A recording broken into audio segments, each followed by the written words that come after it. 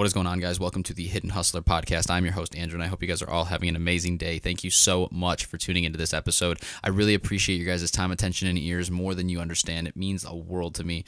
So let's just jump right into this. I want to immediately give you some value. I want to talk about the question I get a lot, and I have a video out on YouTube now on it, so you guys could go check that out if you'd like on the YouTube channel.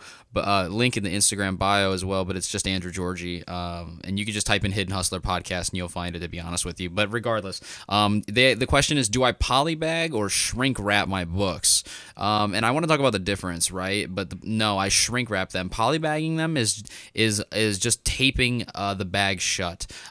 Shrink wrapping is completely sealing the book or item completely, and then shrinking it to the size of the item, right? And fitting it via the size of the unit. So that is the difference to me between polybagging and shrink wrapping, and I shrink wrap them. Right now, I'm going to tell you just exactly what you need, and you can go on Amazon and get it. I had a heat gun already, so I only paid like $97 for the initial startup of shrink wrapping books with the supplies, right? As far as supplies goes, so you're looking at about $100 to start off with. Just go that route, right?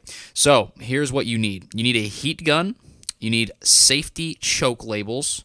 So say I put safety / choke labels, okay, but pretty much, yeah, you need to make sure that you have warning labels on your units saying that the polyphane, or whatever they call it, I call it polyphane, it is chokeable. You know what I'm saying? It is a hazard. It is potential issue. So be careful. And it's like it just lets people know that. You know what I'm saying? You'll know exactly what I'm talking about when you go and you see it on other things. You know what I'm saying? You see that the item's chokeable, so you can choke on it. So that label you need. You also need a impulse sealer, which will seal the polyphane shut and make it completely enclosed. And then you also need, obviously, the polyphane that wraps the book, so you need that as well. All of those things can be found in the link in my Instagram bio, okay? But that is what you need, right? And it will help you out in a lot of ways. It will keep the condition of your item very much so what you remember it as when you sent it out, right? Because sometimes things can get screwed up during transit